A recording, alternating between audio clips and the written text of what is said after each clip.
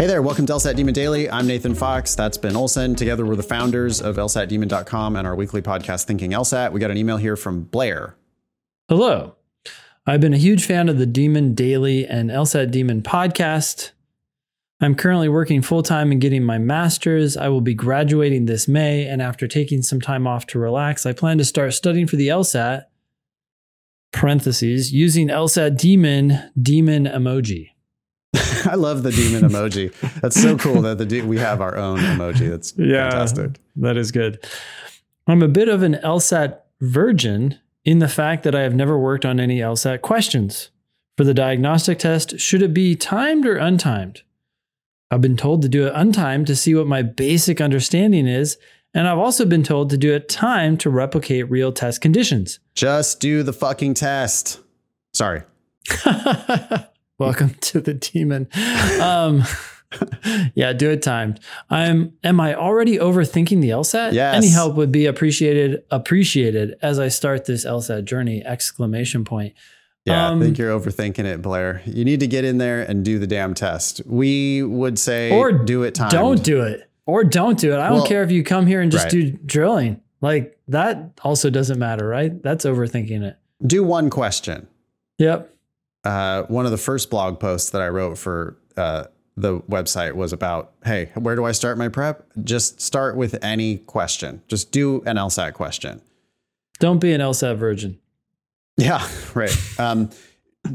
Don't like just get so uptight about these practice tests. I mean, you're already like you're delaying your own prep because I want to make sure that I need to replicate my real test conditions, or I need to make sure that I got to do the test untimed so that I can test my basic understanding. Just do a test. We would always recommend that you just do it timed. But even if you don't want to do a full test, get started drilling. You can drill for free. LSAT Demon has a great free account. It lasts forever, and it has like probably dozens of hours worth of work that you could do using the free account, including drilling. You could just do one question at a time. You could jump right in there, Blair, and start learning instead of like planning to learn. Yeah. I mean, Blair, you're listening to the podcast. Why not spend 15 minutes doing questions? You're going to start studying in May. That's fine if you're doing that to make sure you get a 4.0. But if your grades are already in order, why not spend time drilling? Also, it's a master's program, so who cares what your grades are? Oh, it's a master's program. Yeah. Who cares?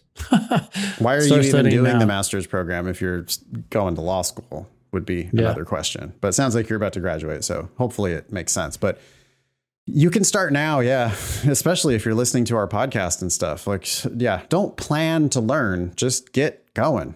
Just start doing some stuff already. Yep. It's probably our best advice. Do we ever tell people to do untimed tests? I don't think we do. I don't see any point in it. No, because they can always finish the section after the test is over. Yeah. Do it timed. Don't rush. Focus on accuracy. Solve as many of them as you can. Randomly guess on the ones that you don't have time to finish during the time. Then after time is up, thoroughly review all of your mistakes. And if you want to take the time to work through the rest of it untimed, yeah, you can figure out where you're at with regard to those questions. See if you can solve them. Take all the time you want.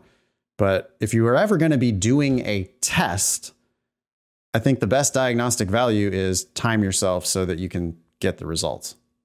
And get used to ignoring the timer. That's the main reason why we do timed practice, period, right? We do timed sections throughout the week. We think everybody should be doing at least one timed section of each type per week. And the main idea of that is to just get used to the idea that the clock is going to be ticking, but you're not going to be paying any attention to the clock. Yeah. Thanks, Blair. Great. Email daily@lsatdemon.com if you'd like to ask us a question or share some LSAT or law school admissions news. Thanks for listening.